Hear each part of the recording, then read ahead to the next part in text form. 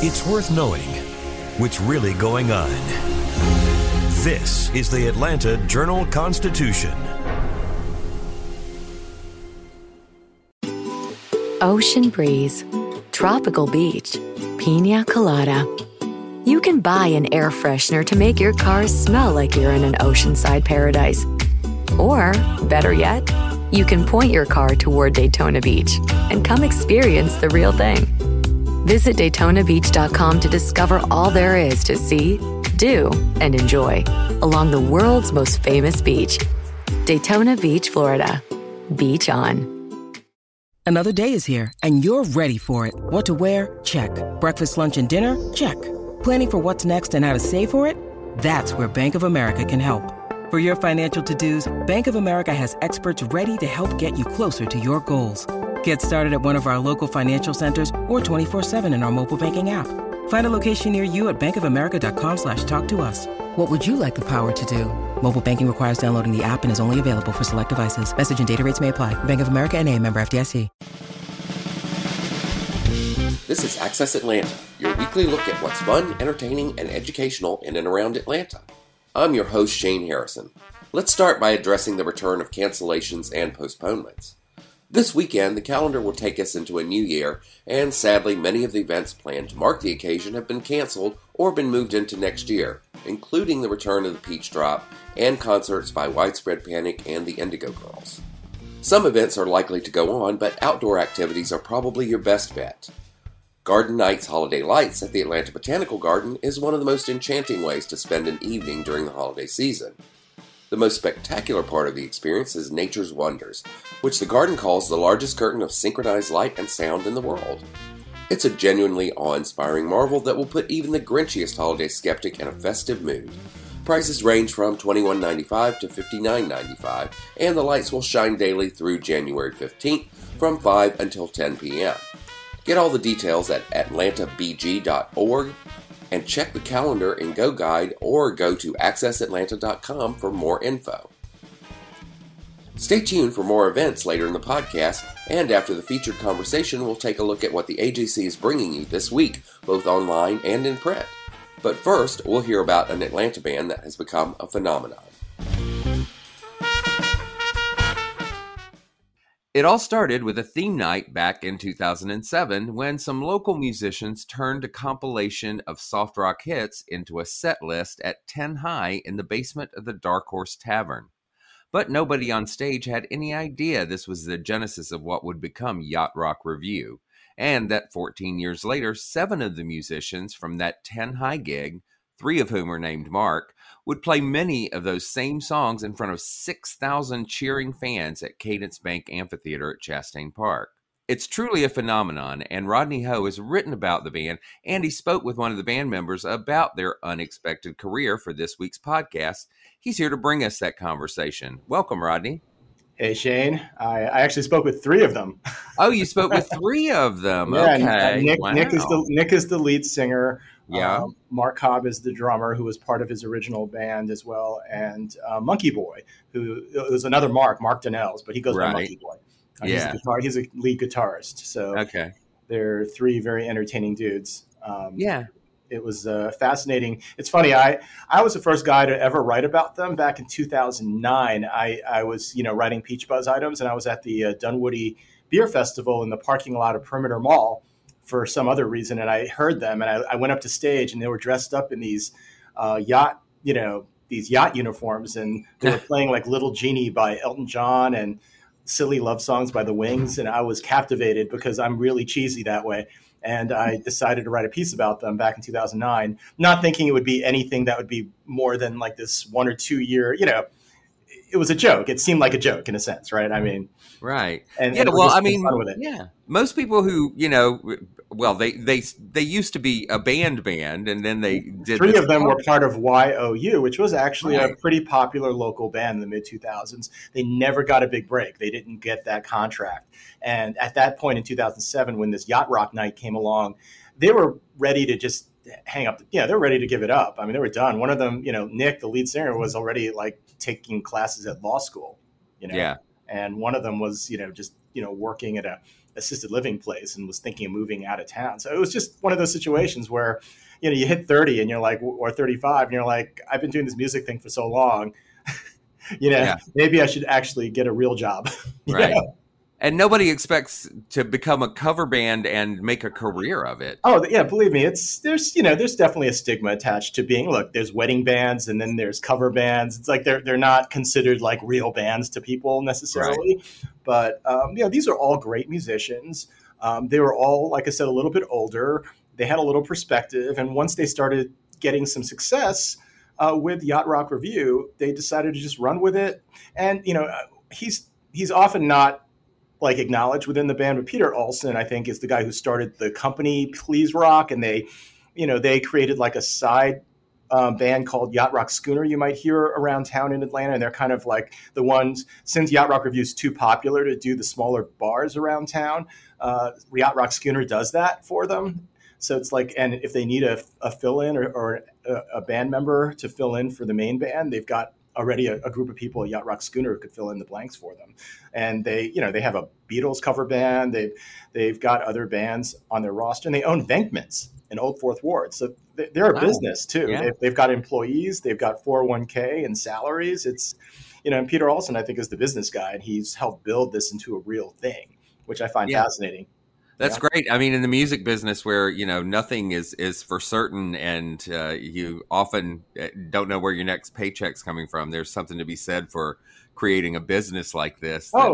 Yeah. I mean, and being salaried as a musician in this situation, that's great, right? I mean, you get paid very well too, and you get adoring fans. You get to play with other, and they're well-respected musicians, and a lot of these yacht rock groups, like Robbie Dupree and Ambrosia, who are going to be performing with them in Jamaica in February, their careers have been helped by Yacht Rock Review's popularity, which is, again, bizarre to think a cover band could help the actual artists, but that happened. Well, it just goes to show that nostalgia is big business. It can be if you do it well. And I think that's what, there are a lot of copycat bands out there. I love some of the names of them. Yachtly Crew is my favorite name out of Los Angeles. But there's a bunch of them, Holland Boats, there are a bunch of silly names and groups out there. But I think Yacht Rock Review were the first ones really out there, and that they're probably the best ones too. All right. Well, that's great. And we should also mention that Rodney has written a story about the band, which you can read online at accessatlanta.com or ajc.com. And it's also in the Sunday paper in the Living and Arts section. So check it out there. And thanks so much for bringing us this conversation, Rodney. Oh, it was a lot of fun to report, and hope people enjoy it. All right. Well, let's hear from the guys in Yacht Rock Review. Hey, this is Rodney Ho with the Atlanta Journal-Constitution. I am here with three members of Yacht Rock Review. And I recently did a big Sunday piece on these guys, and it was fascinating because I've actually heard of and known them for a good bulk of their time. Back in 2009, I was at a beer festival in Dunwoody and saw them on stage and instantly became wrapped and wrote a short piece about them, and was even more fascinated over the years as I watched their career progress. That Yacht Rock Review was not just a 2 or 3 year in and out type of thing, but kept on getting bigger and bigger. So I wanted to talk to them about how this all happened. My sense is that none of them expected this to happen either. So it's always fun to explore a phenomenon that nobody ever expected. So Nick, you're kind of the captain of the ship, right? Or the yacht, in a way. Yes, in the sense that we have a rudder, and not to call us rudderless, but maybe we're rudderless. I don't know. Well, you guys, two of you guys. I have Mark Cobb and Monkey Boy and Nick on here on the podcast, and two of you guys were actually part of a band that, if folks are familiar with the local music scene, YOU were they had a thing going back in the 2000s. Tell me a little bit about YOU and how that kind of segued into this.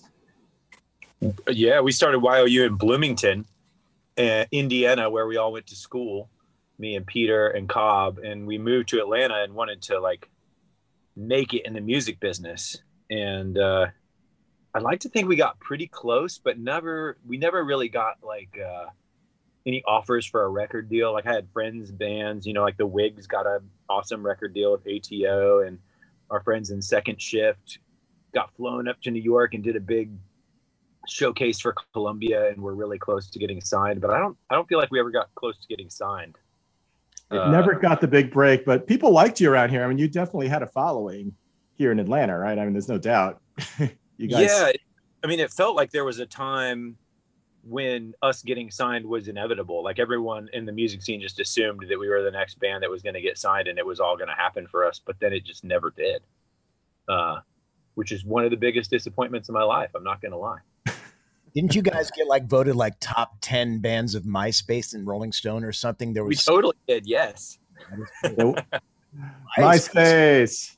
We outlived MySpace. So there you go. Take that. Well, by the time 2007 rolled around, Nick, you actually entered law school, right? You were like, I just hit 30. I guess I got to have a real career.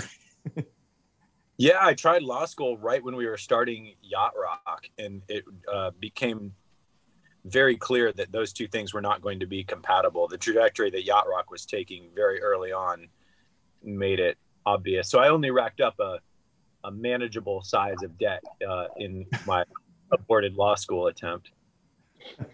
Well, back in the fall of 2007, this place called Ten High in Virginia Highlands, they were seeking some, I guess you guys had a connection, right, with the folks at Ten High at that moment. Yeah, Curtis told us we could do whatever we want every Thursday. Curtis Clark, who still runs Meddlesome down there, he's turned out live band karaoke. If you want to do live band karaoke, it's still there, like 5 nights a week or something at this point. Yeah, but he was like, he couldn't find a good thing for Thursday, and he was like, "Oh, those YOU guys are creative. We'll just let them do whatever they want." And so we did whatever we wanted. Yeah, you did these rock fights, which were pretty popular too, right? You had 2 bands that you would like play music from 2 different bands for the entire night, right? We did, yeah. What was your favorite rock fight, Mark Cobb? What rock fight was yours? That's tough because I think they all were designed as a way for us to get our collective rocks off. It was like, we can't dedicate enough of our bandwidth to doing a full-time Zeppelin tribute, but let's pick our 10 favorite songs and also incorporate like the Who.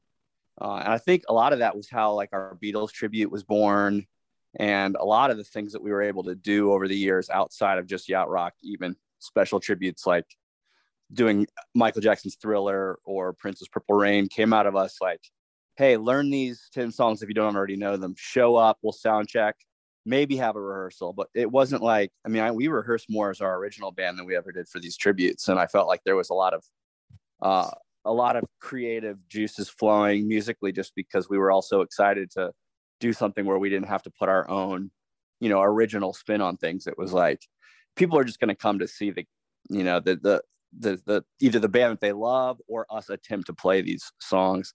My favorite, I don't know. So you did one with really Hall & Oates versus who did you did INXS or something? Honestly, I have a special place in my heart for Mellencamp. Growing up in Indiana and just being exposed to not only him, but I recorded my first record in a recording studio with this funk band in college called Flatus. We recorded at Larry Crane's studio in Bloomington. There was so much of a reminder of Mellencamp's presence growing up. So honestly, it was like the first time I had played, Mellencamp songs, and it was like we had a fiddle player. We went all out. Like we really got to. You did your Pink Houses and your Jack and Diane's. Yeah. Yeah. For those out there who are not Hoosiers, Larry Crane is one of Mellencamp's guitar players. Gotcha. Well, Yacht Rock was just one of your theme nights, right? That's not common knowledge. Larry Crane. All right, we'll just keep talking about Larry Crane. Yeah. Sorry, I want to pivot back to Larry Crane here. a little context on this. Like, I feel like in 2007, the whole like tribute band mania that has happened over the last 15 years, was not yet a thing. There were probably there were like some Journey tribute bands and there were some Led Zeppelin tribute bands, but this whole, like, I feel like since we did this and we were a part of it, and maybe both a symptom and a cause, but I feel like all of a sudden now, you know, it used to be you would see a tribute band on maybe some small clubs websites, you know, on a random Saturday, but now it's pervasive across venues of all different sizes, and that was not yet a thing when we started. Yeah, you know, weirdly, Slippery When Wet are going to be featured on a show called Clash of the Cover Bands on E! Network, so they've actually turned it into a TV show. I've seen that. Yeah, I think part of that. I tried to watch some of that too. I don't know. It's hard not to be jaded when you're watching that stuff. Part of that rise in the whole cover band, tribute band phenomenon, I think it really has to do with bands stopped getting signed out of Atlanta. There was a period in the early 2000s where a ton of bands out of Atlanta were getting signed, and then it just kind of stopped. The industry changed, and I think a lot of people turned 35 and realized do something to keep making money if we want to stay in this business. Yeah, well, we've got a few good ones in this town. Rumors does really well, right? And I think Electric Avenue, the 80s cover band, they're all over the place. Yep. Yeah. I mean, and it's all happened, you know, in the last 10-ish years, right? Yeah, absolutely. You guys in the early, I guess you guys ended up with a residency at Ten High that you did for 4 years doing yacht rock music, right? Which I guess for folks who, you know, by the time you're listening to this, I presume most people understand what that kind of means, but maybe you could help us define it for folks who may not be fully familiar with what that even entails. You're talking about yacht rock as a genre? Please define it. Yeah. And some people think you guys started it, but it actually was started by some guys out in the West Coast who did a web series, and that, you know, and they're still around, you know. Well, and even that is debatable. The origin story is murky. Yeah. Okay. Yeah. I mean, come on.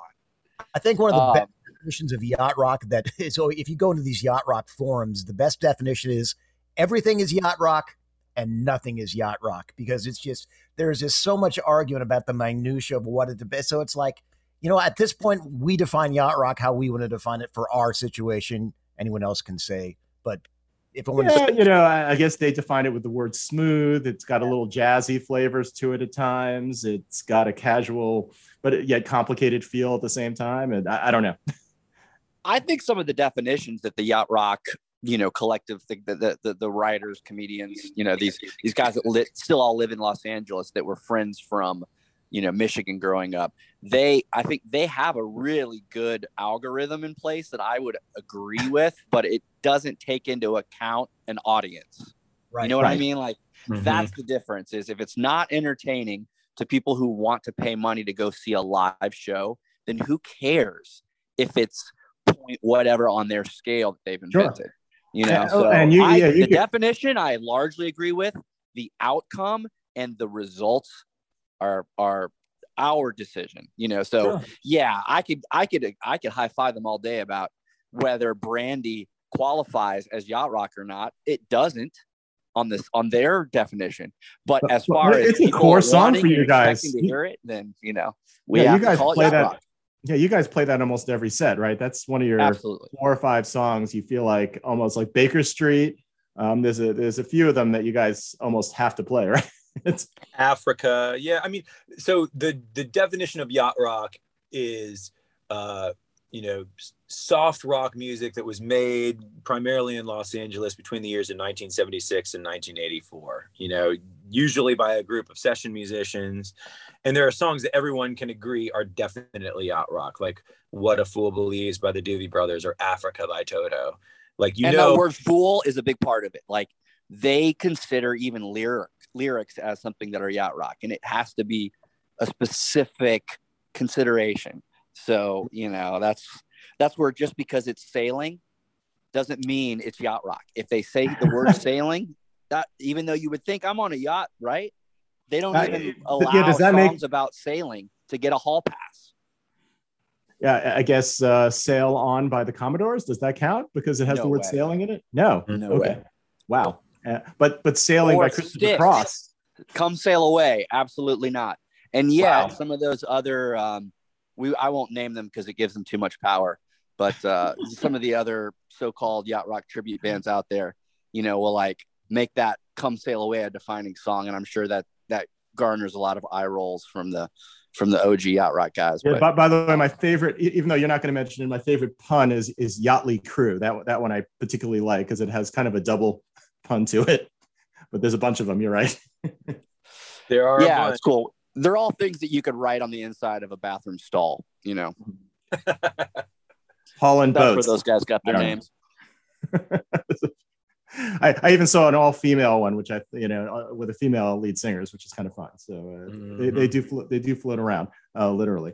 But you guys, which is kind of funny, is you guys started getting bigger and bigger.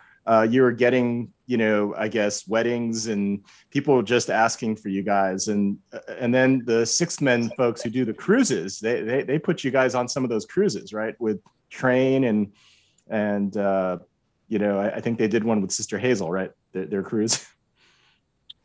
All of the Kid Rock, the Jillian Michaels Fitness Cruise. I mean, that was a disaster. Zach Brown Band, Kiss. I mean, we went all over the place. Yeah. Did it seem weird to do this on an actual boat, or it felt right? Once I got over being seasick, it felt right. I don't think there is a more right, quote unquote, band for a large cruise ship. I mean, as soon as I walk on there and you see that the actual captains of these boats, the people that work, are still wearing the nautical clothing, and then like Nick and Pete show up singing lead vocals, and they could easily get exchanged. I guess if they walked up to the front of the boat, maybe they'd be allowed to drive it. Is that where they drive the boat in the front? I don't even know. I'm like at ease, fore or aft. I'm not sure which is which. Yeah, but yeah, I mean, it screams nautical. So when we're playing the Lido deck and we're doing the Lido shuffle, is there any more irony there that we're out on the Love Boat setting, doing Love Boat era music? I think we've played Love Boat in the full on regalia, right? No, you've actually sang the theme from Love Boat. You're saying literally? Yeah. Yeah. Oh yeah. Monkey Boy, who wrote that? It's Jack. He wrote it, but that's the singer, Jack Johnson. Jack Johnson. Sure, it's Johnson. Come aboard. Wait, yeah, isn't there an act named Jack Johnson? Is that? Wait, I'm confused. Yeah, he did a cover of a Escape Pina Colada song, right? Oh man, surfy Hawaiian Jack Johnson definitely did a Pina Colada cover that is difficult for me to swallow. So did Sugar Ray. They did, yeah. All right, let's talk about the fashion really quick. I'm switching topics quickly since we brought up Sugar Ray. Send it back to Larry Crane. No, let's talk Sugar Ray the whole time. Well, the fashion issue is like, I guess the captain's hat has now become a defining visual element in the audience. But you guys, while I saw you guys in 2009 wearing the captain's hats, I heard you guys kind of dump that regalia rather quickly. Why so? Well, we realized, I think, an important part of people going to see music is you want to be like transported away to a different world, and the captain's hat kind of makes you feel like the shtick is obvious. Whereas when we just wear cool looking clothes from the 70s and we actually look cool, and some might even go so far to say as sexy, then you can really get into it and not like be elbowing each other. Oh, are you in on this joke? You're watching it and you're actually just in the 70s having an awesome time. Yeah, I guess wide lapels, you show off a little chest hair. It's very tight, right? All the clothing is extremely tapered and tight, right? It's not. Yeah, you gotta get that personal trainer working. Yeah. Well, everybody was cocaine thin in the 70s and 80s. Right. Exactly. And 20s. Yeah, Nick, you're pretty naturally skinny, Nick. So it seems like you fit in very well. I don't know, man. I don't know. And how about the choreography? Tell me a little bit about. You and Peter often do a little bit of a shuffle of. Is that the doobie bounce? It's a sidestep, yeah. Sidestep, yeah. We originated that. Well, I mean, where originally I learned it was. Mark Cobb and I met in the Indiana University Soul Review, which is a soul band that played all, soul music from like 50s Isley Brothers and James Brown all the way through Prince and D'Angelo. And in that band, you know, when you weren't singing backup, you were part of the backup singers, and the backup singers always kind of did the left and right sidestep thing. And then we started doing yacht rock, and it reminded me of like my mom when she was in the kitchen listening to music, some of which was this kind of stuff like Hall & Oates and Prince. She both like both of those, and she would kind of do this little sidestep thing. And so when we were doing the show, it just felt kind of natural. And it became its own like thing out of that. You know, the audience started doing it. And I think what really connects with people is it's this really simple dance to do, and everyone can participate in it. You know, like we're up there doing that and you feel like, oh yeah, I can do that, even if you can't dance a lick, you know? Yeah, like the hokey pokey, you know, it's real highbrow kind of stuff. Let's take a short break and look at more events in and around Atlanta. In Terminus Modern Ballet Theater's Marley Was Dead, to begin with, a riveting morality dance film based on Dickens' A Christmas Carol, the central, most complex, and most interesting character is not Scrooge, but Miss Marley. Yes, this version of the character is a woman, and like Scrooge's dead business partner Jacob Marley in the novel, she is a ghost. A fierce, funny, jealous, conflicted, tormented, and pushy ghost. And that's just for starters. Terminus performed Marley Was Dead live for the first time on December 10th, 2021 at the Kennesaw State University Dance Theater. For those who missed it, the film version can be viewed online through January 4. Read more about that in a story from our partners at ArtsATL on AccessAtlanta.com. The entrance to The Art of Banksy Without Limits, which made its North American debut at Underground Atlanta and is in a 4-month run, is actually an exact reproduction of part of a 2015 art installation in England by Banksy and other artists called Dismaland, a dystopian theme park that skewered the disposable cheesiness of life today. In other words, it's the Banksiest gateway possible. The Art of Banksy has been touring the world since 2016 and has been seen by more than 1.2 million people in 12 cities. The Underground Atlanta version is the biggest Art of Banksy yet, at 33,000 square feet, about double the usual space, with the most art yet, 158 works, including stenciled wall mural reproductions, original prints, lithographs, sculptures, videos, and multimedia installations. Read more about the show, now in its final weeks, on AccessAtlanta.com. Ocean breeze, tropical beach. An air freshener can make your car smell like paradise. A drive to Daytona Beach will actually get you there. Beach on. Plan your trip today at DaytonaBeach.com. When you need mealtime inspiration, it's worth shopping Kroger, where you'll find over 30,000 mouth-watering choices that excite your inner foodie. And no matter what tasty choice you make, you'll enjoy our everyday low prices, plus extra ways to save, like digital coupons worth over $600 each week. You can also save up to $1 off per gallon at the pump with fuel points. More savings and more inspiring flavors make shopping Kroger worth it every time. Kroger, fresh for everyone. Fuel restrictions apply. Let's continue our conversation with Yacht Rock Review. Well, in 2019, you guys released an original album, and it includes a song called Step, right? Literally that, and you play it in concert. What a coincidence. It does. Yeah, Greg brought that idea to me one day over at my studio, and I remember him, he was thinking about something more like kind of highbrow with like stepping up in difficult situations or whatever, which is what the song is about. But then it just so happens to go along with our signature dance. It worked out nicely in that way. Didn't you have a song called Sidestep, like one of the original, when we did the first EP, like you were talking about stepping around, you know, like if there's a problem, you want to sidestep around it. Didn't you have something like that? And that sounds like something I would do, but I don't remember. You had something called The Sides on it. Maybe that was a origin of that particular. We used to do the song "Stepping Out" by Joe Jackson, which again I would consider, you know, probably working in that yacht rock vein, but I would say is considered not. Yeah. You guys, your set list includes maybe half the songs that probably fit in that pure definition, but you guys go off on tangents, and I don't care. I think it's fun. I mean, you play Bee Gees. You bring in your two backup female singers to sing Tina Turner and Denise Williams. Denise Williams is really off the mark, but it still works in concert. Absolutely. Yeah. That's the key. Like when people get there, they aren't ready to grade what is yacht rock and what isn't. They're ready to have a good time all the time. Would you say Boston song is probably our least yachty song. That's probably more that we play consistently. It probably is, yeah. But man, it works. I mean, I was at, you guys also own Venkman's in Old Fourth Ward. And I think that was your last song. You guys closed out your set right before Thanksgiving with More Than a Feeling. And I don't think anybody really had any bad feelings about it that I could tell. Yeah. Yeah. When the claps come on the chorus, it's hard not to want to participate in that for sure. Like the hokey pokey. Exactly. And it's interesting, you guys do, even though you're the lead singer, Nick, you do provide, most everybody else gets to throw in their lead singing chops as well, right? It's is it just simply to provide the best voice for the best song?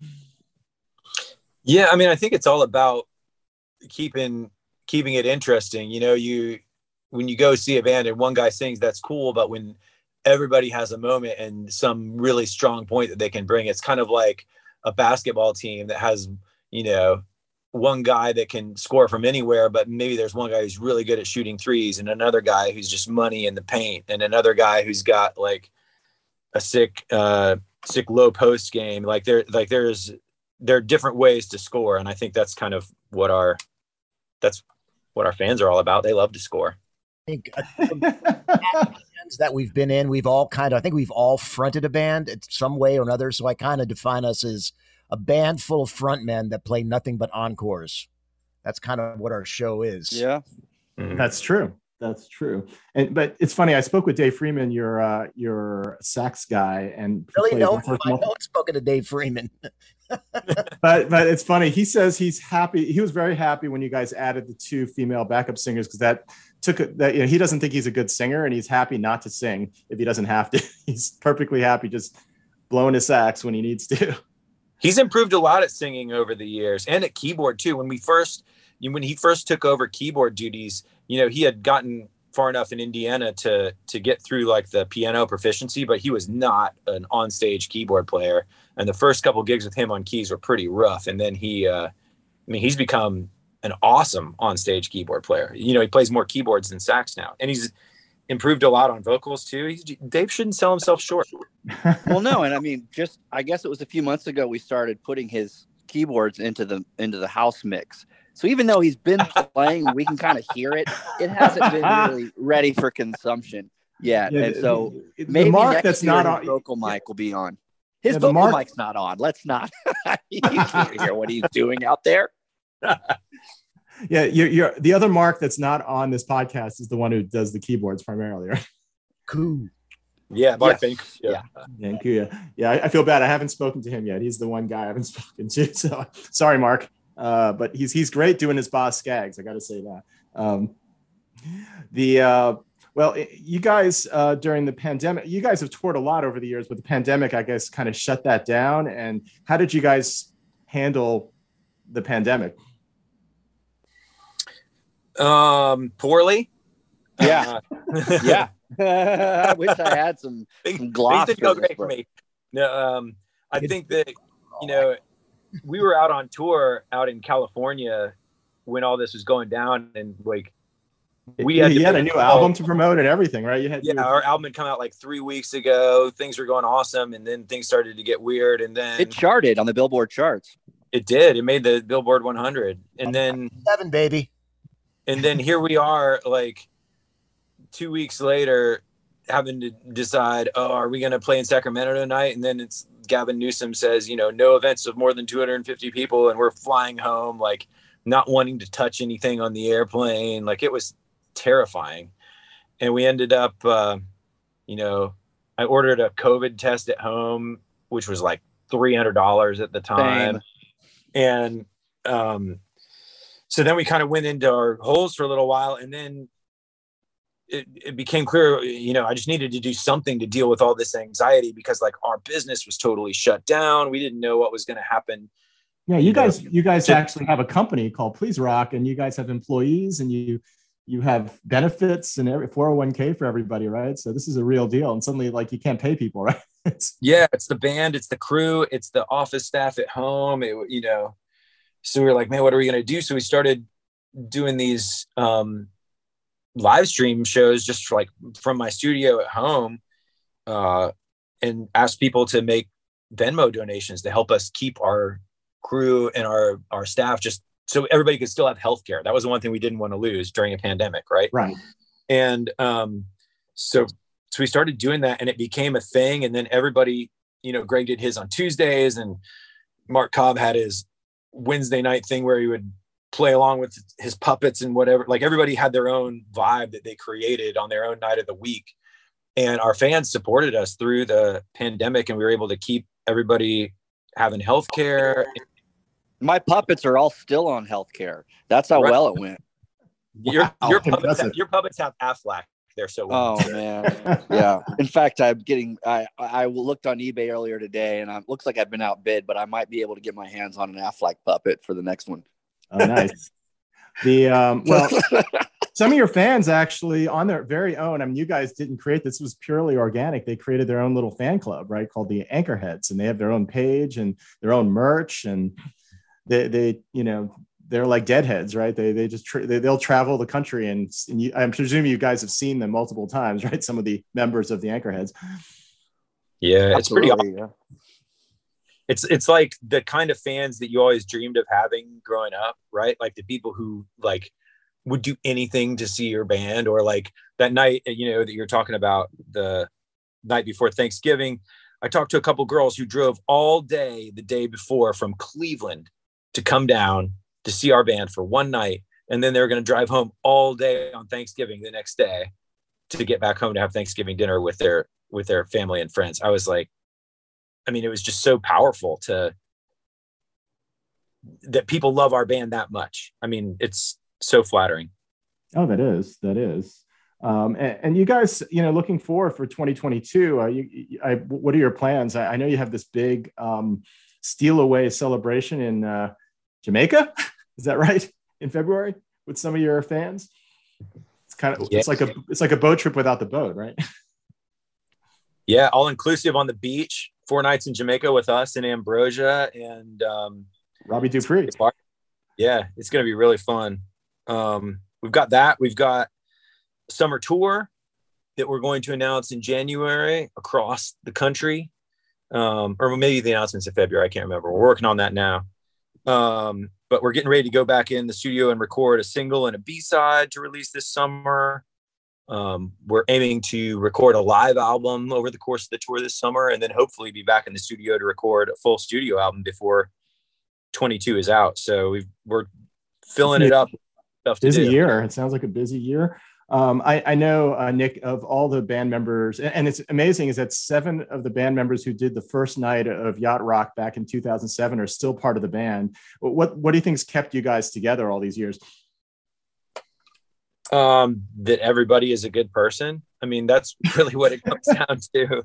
Being in a band is like being married to a bunch of people, right? And you have to all compromise and get along. Being good at your instrument is great, but what makes a band last are relationships, and we've been pretty lucky in that regard. I've seen that we actually had a future. We got to a point where like this is going somewhere, and that you're making, at least we were making a fairly decent living when we started. We were making enough to make it, so you can, okay, I'm going to schedule this over anything else I was doing at the time. So I think that's very important, because the older you get, you have to prioritize with things like that. Yeah, that's a good point. Before we go, it's funny that Nick, you were the one who was probably most ambivalent about this from the get-go. I quoted you back in 2009, and you expressed that ambivalence. Where are you at now? Now that this has gone, you're in year 14 here. How are you feeling? I'm glad I have a chance to set the record straight here, Rodney. Because that article came out, and immediately I got a call from Robbie Dupree. For those of you who don't remember, Robbie Dupree sang Steal Away, big hit. And he was like, hey man, why are you always trying to sink your own ship? Why are you always going to say bad stuff about your band? And I was like, dude, that was what I said in 2009. I don't feel that way. We've talked about this 1,000 times, but yeah, when we started, I was very much like angsty, too cool for school, lead singer of a yacht rock band. Right. Like I thought I was above doing that. And that like, my poetry was going to change the world. And like over, I've gotten older and certainly more jaded thanks to Monkey Boy. But also I've just I am that little pill that everyone needs to take every once in a while.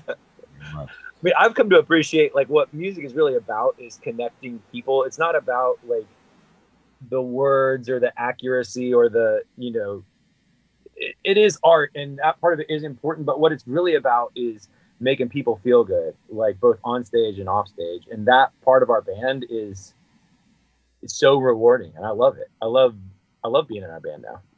I have zero beef with being in our band. Awesome. For me, I don't think there's another band in the world that we could be this diverse, where we can go and do, we can still go do a Beatles show and have it well attended. We can do a Pink Floyd show, have it well attended, and still it be very musically challenging. It's not like we're up there just playing three, which I love the Ramones. I love bands like that, but it's never boring. Maybe the travel sometimes itself, it can be a little redundant, but the music itself, it never gets boring. Well, thank you, Monkey Boy. Thank you, Nick. Thank you, Mark Cobb. You're welcome. It's an amazing story, and there's still more story to tell. And I know you guys have had like a documentary crew follow you around over the years. Maybe that documentary will finally come to pass at some point as well. Don't count on it. Yeah, there's all sorts of footage. It's like lost footage, like the Get Back documentary with. It's going to be like Heavy Metal Parking Lot, where it will surface one day and have a cult-like status. I hope so. Well, thanks, guys. Good luck. And this is Rodney Ho with the Atlanta Journal-Constitution. The AJC brings you the best of what's happening in and around Atlanta on AccessAtlanta.com. Here's a taste of what you'll find there. There's a lot to be gleaned about people based on the material goods they choose to surround themselves with. That is the central theme of The Sum of Trifles, a profound and engaging meditation on personal possessions by North Carolina author Julia Ridley Smith. Along with her brother, Smith was tasked with dispersing her parents' things after their deaths just 6 months apart. Her parents were not hoarders, per se, but they were second-generation antique dealers whose passion for beautiful things was reflected by their huge collection of 18th and 19th century furnishings and decorative arts. As she sorts through her parents' belongings, making the difficult decision of what to keep, sell, donate, and discard, Smith contemplates possessions, the buying and selling of them, the reasons they're valued, the stories we tell ourselves about them, and 11 linked essays. Read more about this new collection on AJC.com.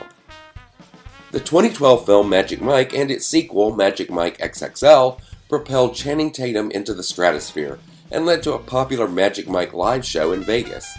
The brand has now been transformed into an HBO Max reality competition show called Finding Magic Mike, featuring 10 regular guys seeking their inner confidence through strip dancing on stage in front of screaming ladies.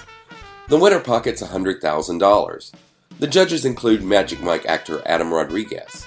One of those 10 guys is an Atlanta stuntman who even tried out for that Magic Mike live show years ago, but didn't get far. Read more about this new show on Rodney Ho's radio and TV talk blog at AccessAtlanta.com.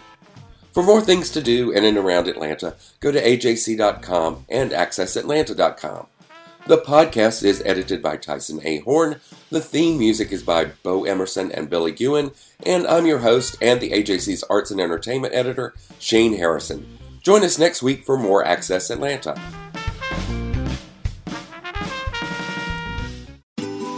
Ocean breeze, tropical beach, pina colada. You can buy an air freshener to make your car smell like you're in an oceanside paradise. Or, better yet, you can point your car toward Daytona Beach and come experience the real thing. Visit DaytonaBeach.com to discover all there is to see, do, and enjoy along the world's most famous beach, Daytona Beach, Florida. Beach on. Donald Trump has been indicted in Atlanta. We have so many court dockets to follow, but we haven't really seen anything yet. The Atlanta Journal-Constitution has covered every moment of this historic case. I've been writing about this investigation for 2.5 years. Our team is led by reporters Bill Rankin and Tamar Hallerman. Follow our coverage on AJC.com and listen to new in-depth episodes of the award-winning podcast, Breakdown, the Trump Indictment, only from the Atlanta Journal-Constitution.